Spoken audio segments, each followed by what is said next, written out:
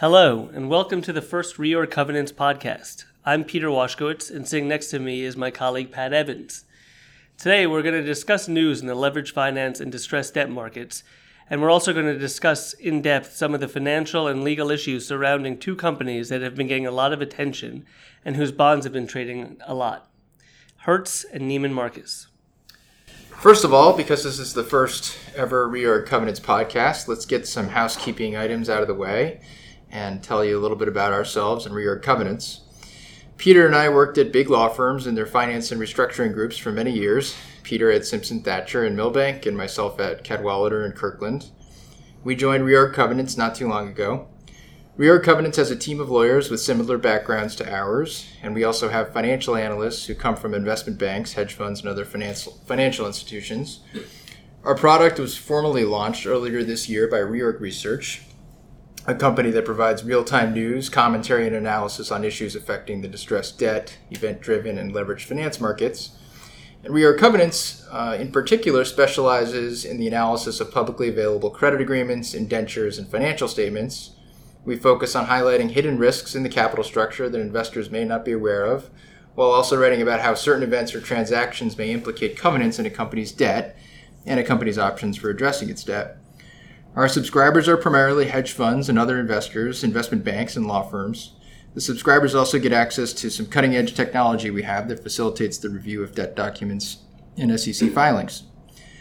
So as I mentioned, this is the first Reorg Covenants podcast we've done, and we hope to continue hosting these, and we hope you'll continue to listen. So now that some of those housekeeping items are out of the way, maybe we should dive in. So we'll go into some news and recent coverage at a high level, and then we'll discuss in detail a couple of names, Hertz and Neiman Marcus, as Peter said. So Peter, you want to walk through some of the news? Sure. So our first name is Dynegy, which we've written about in the past. Last week on the company's earnings call, management stated that they would be able to redeem about $1 billion of unsecured bonds that were coming due in 2019 without having to go to the capital markets. They believe their liquidity and planned asset sales will give them enough cash. The bonds have been trading at around 102 as of Wednesday. We've written about the company's secured debt capacity and its ability to use asset sale proceeds. Valeant, one of our most popular names, their bonds and stock have been trading up about 40% in the last week, following the company's relatively strong earnings for Q1. We've covered Valeant extensively and written about the company's secured debt capacity, its ability to conduct secured debt exchanges, and ability to use asset sale proceeds. Calpine is a name that we started covering last week. On the company's Q1 earnings call, management suggested that they would be open to being acquired if the price is right. Bonds have generally been trading in the mid-90s following the call. We recently put out a piece on the change of control provisions contained in the company's debt documents. And in other news, Intelsat, a pretty hot name, filed a 6K earlier this week, cleansing a group of bondholders who had entered into confidential discussions with the company on May 11th and May 12th regarding non-binding proposals in connection with the proposed exchange offers in a transaction with OneWeb and Intelsat. The company also extended the expiration date of its exchange offers from May 15th to May 18th. That's a name that Reorg Research and Reorg Covenants have followed very closely and continue to cover regularly. Frontier Communications, another one that we've covered closely, recently announced on its earnings call that it intends to issue secured debt in the second quarter of this year and to use the proceeds to address maturities and reduce its interest expense. We've written about that company's secured debt capacity and what it might do to address its outstanding notes. And then GenOn Energy, which recently funded into escrow $550 million of new first lien notes. Instead, it planned to use the proceeds to redeem its 2017 notes. The 2017 notes continue to trade at a fairly significant discount to par, which may mean that the market is pricing in some sort of deal execution risk. We've recently written about secured debt capacity and some of the nuanced ways one could read the amendment provisions in the 2018s and 2020 notes indenture. So that's it for the high-level news. Peter, you want to jump into Hertz in more detail? Sure. So obviously Hertz is a car rental company that is probably most famous for the O.J. Simpson commercials back in the 70s. Hertz currently has about $3.9 billion of outstanding corporate debt, comprised of $695 million of outstanding term loan debt. They have an undrawn $1.7 billion revolver and $3.2 billion of unsecured notes.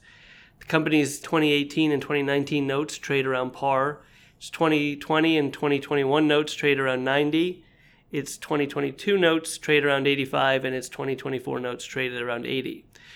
While all of Hertz's debt has been trading down following a fairly significant earnings miss last week, the prices of the 2021, 22, and 24 notes have seen fairly significant moves downward. Importantly, the company has about $10 billion of additional debt incurred by special purpose securitization subsidiaries, which is used to finance the company's fleet of vehicles. In terms of our coverage of Hertz, including our review of their debt documents and calculations of leverage ratios, the $10 billion of vehicle debt's excluded. I'll return to these securitization subsidiaries a little later. Reorg has written about Hertz's secured debt capacity and ability to redeem the unsecured notes prior to their maturity.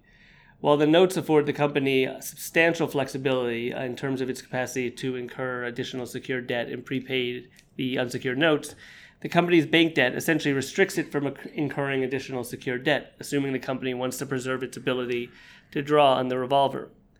As of March 31st, 2017, the company's liquidity was a little over $2.4 billion, comprised of the $1.7 billion revolver and $785 million of cash.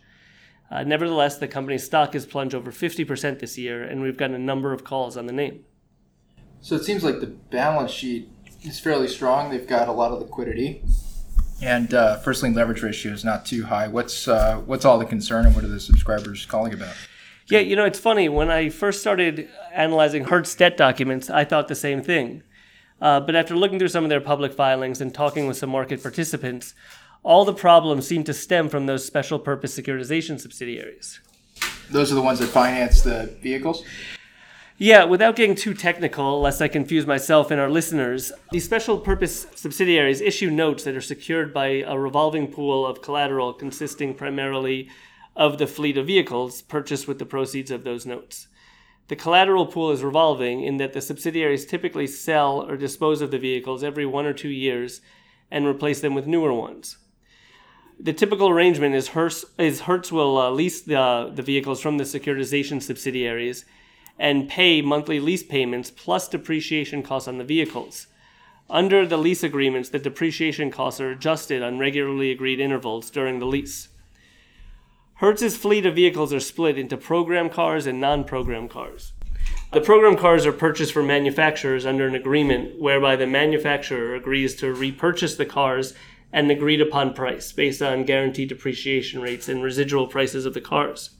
The non-program vehicles, which are the source of most of Hertz's problems, are sold by the securitization subsidiary in any way it wants, typically through wholesale used car auction markets. So I guess how does that mechanic affect the outstanding debt? Pat, that is the crux of the issue. Hertz's debt prices are essentially a reflection of Hertz's perceived ability to repay that debt. Now, under these lease agreements with the subsidiaries, Hertz is on the hook for the depreciation of its fleet of vehicles, and in the end reimburses the securitization subsidiaries for the difference between the price the car is eventually sold for and the price at which it was bought at. While Hertz's depreciation risk can be controlled with respect to its program vehicles, since it knows what those vehicles will be sold for, it's a lot less certain with regards to its non-program vehicles. In Hertz's most recent 10Q, it disclosed that non-program vehicles made up roughly 80% of its U.S. fleet and 42% of the international fleet. So increasing depreciation rates affect 80% of Hertz's U.S. vehicle fleet and 42% of its international one. It also disclosed that depreciation rates have been increasing faster and the price of used cars has been declining more rapidly than it had expected.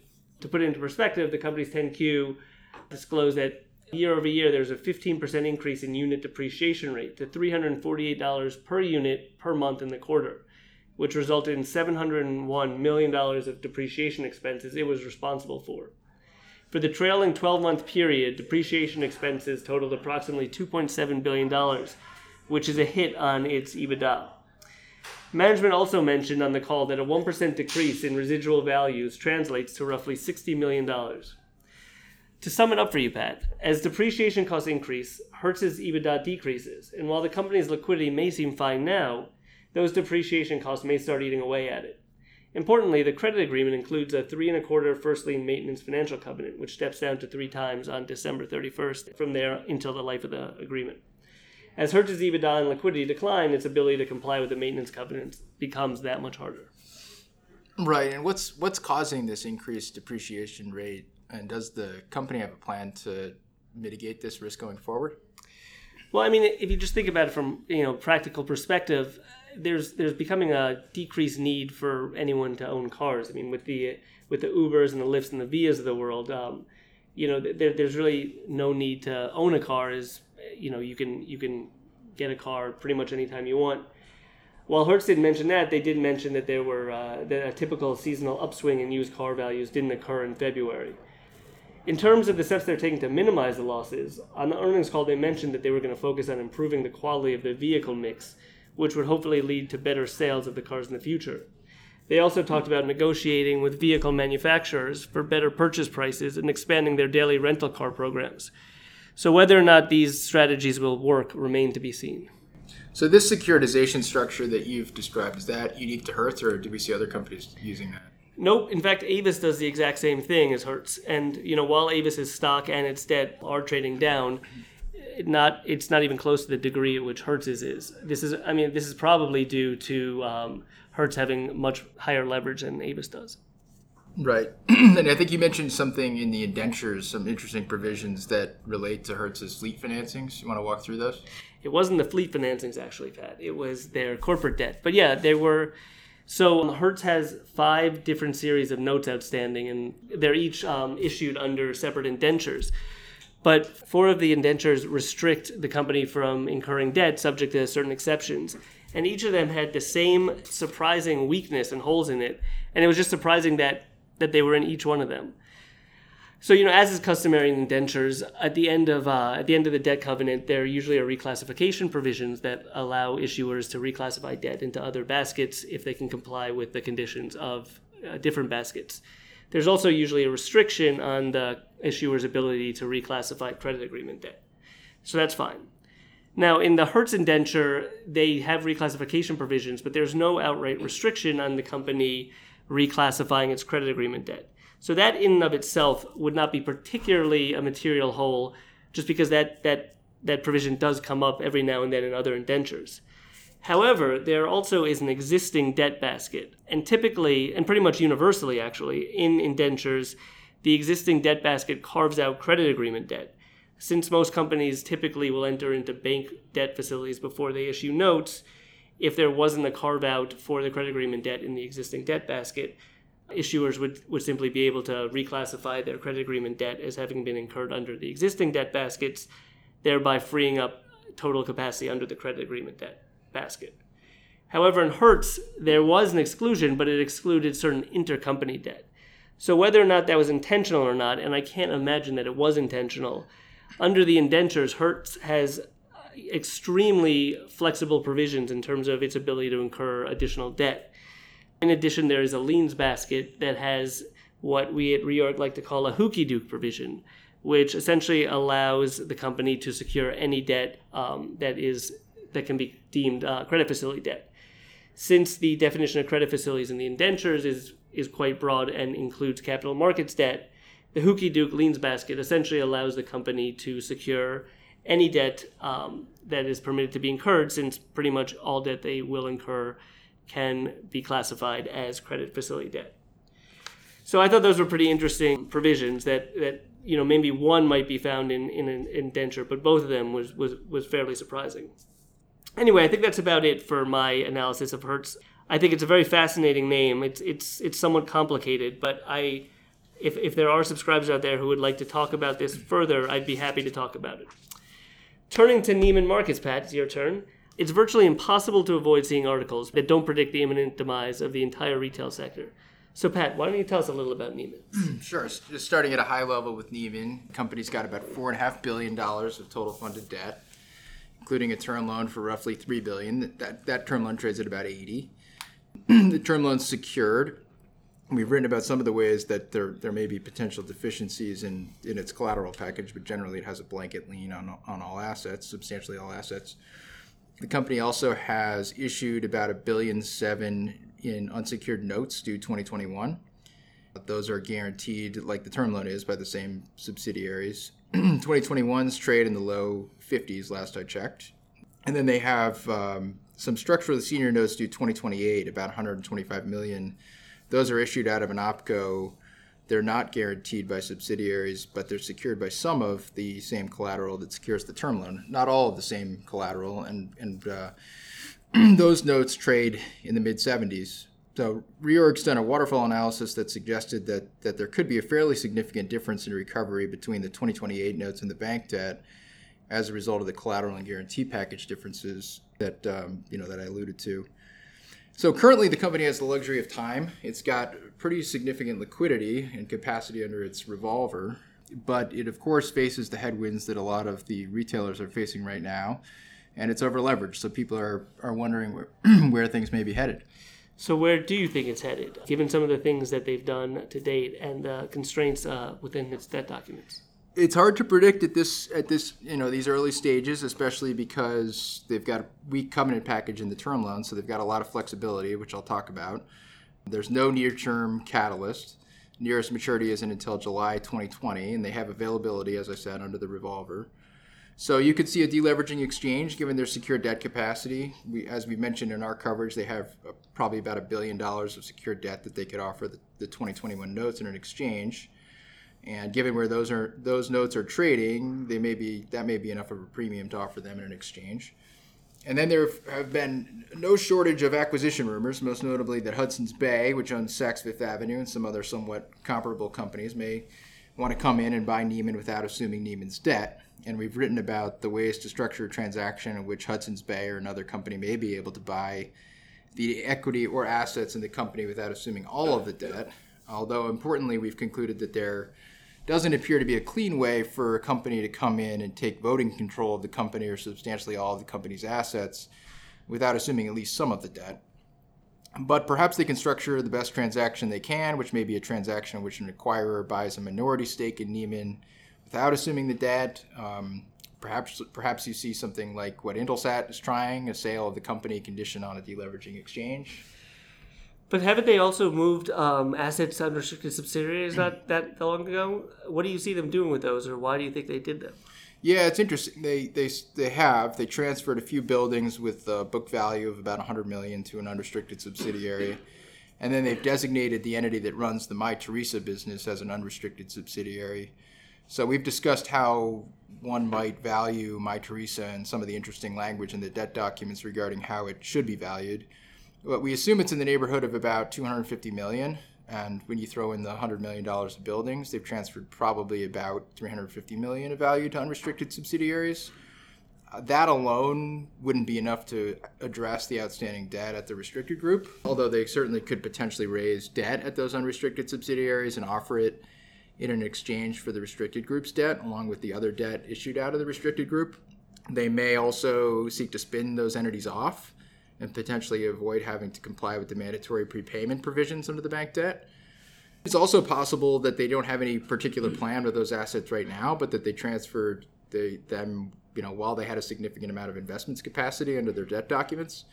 Part of the investments capacity is based on a 2 times fixed charge coverage ratio, which we've calculated, and it seems like it's possible that they were just under that ratio as of the most recent quarter's financial statements, and that they therefore transferred the assets right before filing those financial statements while they were still over the ratio, and that would maximize investments capacity. And so maybe they were just opportunistic, and that's why they transferred them when they did. Now, we saw these transfers to unrestricted subs be challenged in J. Crew. Do you see something like that happening here? That's a good question. I do think there are some important differences between Neiman and J. Crew on this point. First I'll say there's always the incentive to try to challenge transfers to unrestricted subsidiaries. We've written about the ways the transfers eroded the credit support for the bank debt in Neiman, and obviously how, now that they're unrestricted, they're probably free to do things that they may not have otherwise been free to do given restrictions in the debt documents. So I do think there are potentially avenues that the term lenders in Neiman could explore for challenging the transfers, but I do think it's a very different situation from J. Crew. J. Crew transferred 70+% of its intellectual property to unrestricted subsidiaries, and it split up the IP. It also relied on fairly unique investments baskets in its term loan, and therefore it structured the transaction, the IP transfer, in 2 separate transactions, which may have violated other loan covenants. In contrast, Neiman has relatively straightforward investment baskets that may have permitted the transfers, and in fact, it may permit additional transfers beyond what has been transferred to date, which we've written about. It didn't really split up its assets like J.Crew did. It designated an existing restricted subsidiary, the Mytheresa entity, as an unrestricted subsidiary, which may have been cleaner than the way J.Crew went about splitting up the IP, because the existing corporate intercompany arrangement at Neiman may have already been established. Although, again, this is not to say that it's impossible for them to challenge the transactions in Neiman. They could poke holes in the arrangement between Mytheresa and the restricted group, or they could challenge the valuation of the assets. They could look in depth to the financial calculations that the company relied on. So I guess the takeaway is there doesn't seem to be as much of a basis from where I sit for challenging the transfers in Neiman as there was in J.Crew, but that's not at all to say that a challenge is impossible under the term loan. And fraudulent transfer is always an avenue that could be explored by lenders if the facts are there. Right. Now, you had mentioned that there may be ways to structure a sale of Neiman without having the buyer assume the debt. Do you want to walk listeners through how that could happen and how a sale could implicate change of control provisions? Yeah, that's been a hot topic given the acquisition rumors. So there are a few things to consider in answering that question. The first is the change in control provisions. Certain changes in control can trigger a put right under the bonds, the 2021s, which require the company to take them out at 101. And under the bank debt, a change in control is an event of default that would accelerate the term loan. So you have to consider the change in control provisions. The other thing to consider is the merger covenant under the bonds. That covenant basically prevents the issuer and its restricted subsidiaries from selling all or substantially all of their assets unless the buyer assumes the bonds. The Neiman bank debt, interestingly, does not have a merger covenant. It does have an asset sales covenant that prevents the company from selling assets unless certain conditions are satisfied. I'll just kind of bracket that for now. There's a potentially significant carve-out on the bank debt, but let me just lay out the format for now. So those are the two, primary considerations: the change in control provisions and the merger covenant. With respect to the change in control, for one thing, that's only triggered if the majority of the voting equity interest changes hands. So it's not triggered if minority voting interests or equity interests are purchased, and it's also not triggered if just the economic equity interests, as opposed to the voting equity interests, are transferred. So even if it's more than a majority of the economic interests that are transferred, that wouldn't trigger the change in control. So a buyer could potentially purchase a minority voting stake or a majority economic stake. As a practical matter, there may be reasons why that strategy wouldn't work, but that's just how it would work under the docs. And then with respect to the change in control provisions, there is an exception under the bonds for sales to public companies, which may include Hudson's Bay, whose equity is publicly traded. So under the bonds, a public company could buy a majority of the voting equity without triggering the change in control under the bonds, potentially. However, there is no public company exception under the term loan, so that structure would nevertheless trigger the change in control under the term loan and require refinancing or pay down of that debt. So there are a number of nuances on these points, but those are sort of the high-level points on change in control, and that's mostly relevant for sales of the equity in the company. In terms of a sale of substantially all assets, again, you have to consider the merger covenant under the bonds. The buyer has to assume the bonds if it buys all or substantially all of the assets. The term loan is interesting. I alluded to this before. There's no merger covenant, but there's an asset sales covenant, but it carves out any asset sales as long as Neiman gets fair market value and 75% of the consideration is cash. But in Neiman's term loan, any assumption of debt is treated as cash under the terms of the credit agreement, and so there may be some creative ways to structure a sale that takes advantage of that carve-out, which we've written about.